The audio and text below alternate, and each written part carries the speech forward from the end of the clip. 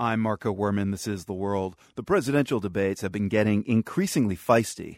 But does that make for an effective debate? The World's Jason Margolis got some perspectives on debating from several immigrant high school students in Boston, students who were preparing for their own debates. Many of us who watched the vice presidential debate more than a week ago may have already forgotten most of the specific points the two men made. But what you probably remember is Joe Biden's laugh and incredulous smiling when Paul Ryan was speaking. Was it just rude or an effective debating technique? I put the question to high school senior Ingrid Mile, originally from Albania, and sophomore Safi Farah from Kenya. Personally, I found that entertaining. It made the debate for me more entertaining because I'm not going to lie, sometimes I would do that whenever my opponent says something just to intimidate them. But, worldview and people viewing him, that wasn't, a very professional move. Not really. What do you think?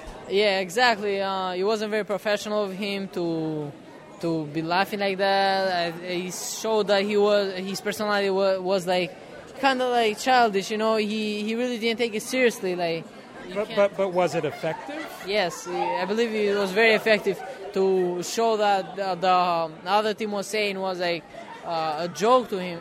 In the first presidential debate, Barack Obama was faulted for being too polite. During the second debate, he often cut off Mitt Romney. Romney returned the favor. And while the media have been busy dissecting the appropriateness of this behavior, Safi Farah thinks American politicians are far from crossing the line. Politicians are more polite over here because they somewhat wait and they have turns. That's often not the case in Cape Verde or Haiti, says Enrique Martins and Julia Alexis. They're Boston students who moved from those two countries a few years back. They are more polite here.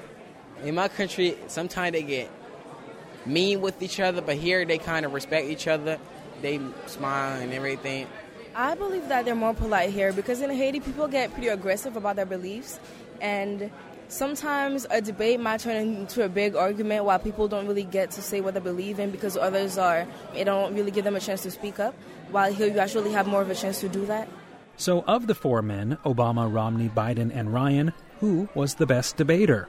I think that Obama stand out for me because everything that Presentation-wise, I'm not going to lie, Mitt Romney has been, pretty good. But then, I think they're all pretty even because But how do you really judge a debate?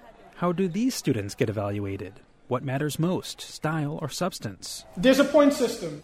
That's Joshua Nixon, a Boston high school debate coach who was speaking to the judges prior to the student debates. He says determining the ultimate winner comes down to one simple metric. Who convinced you more? Because debaters' ultimate job is to convince you of what they're saying is right. And just like in tonight's presidential debate, that is all that ultimately matters. For The World, I'm Jason Margolis in Boston.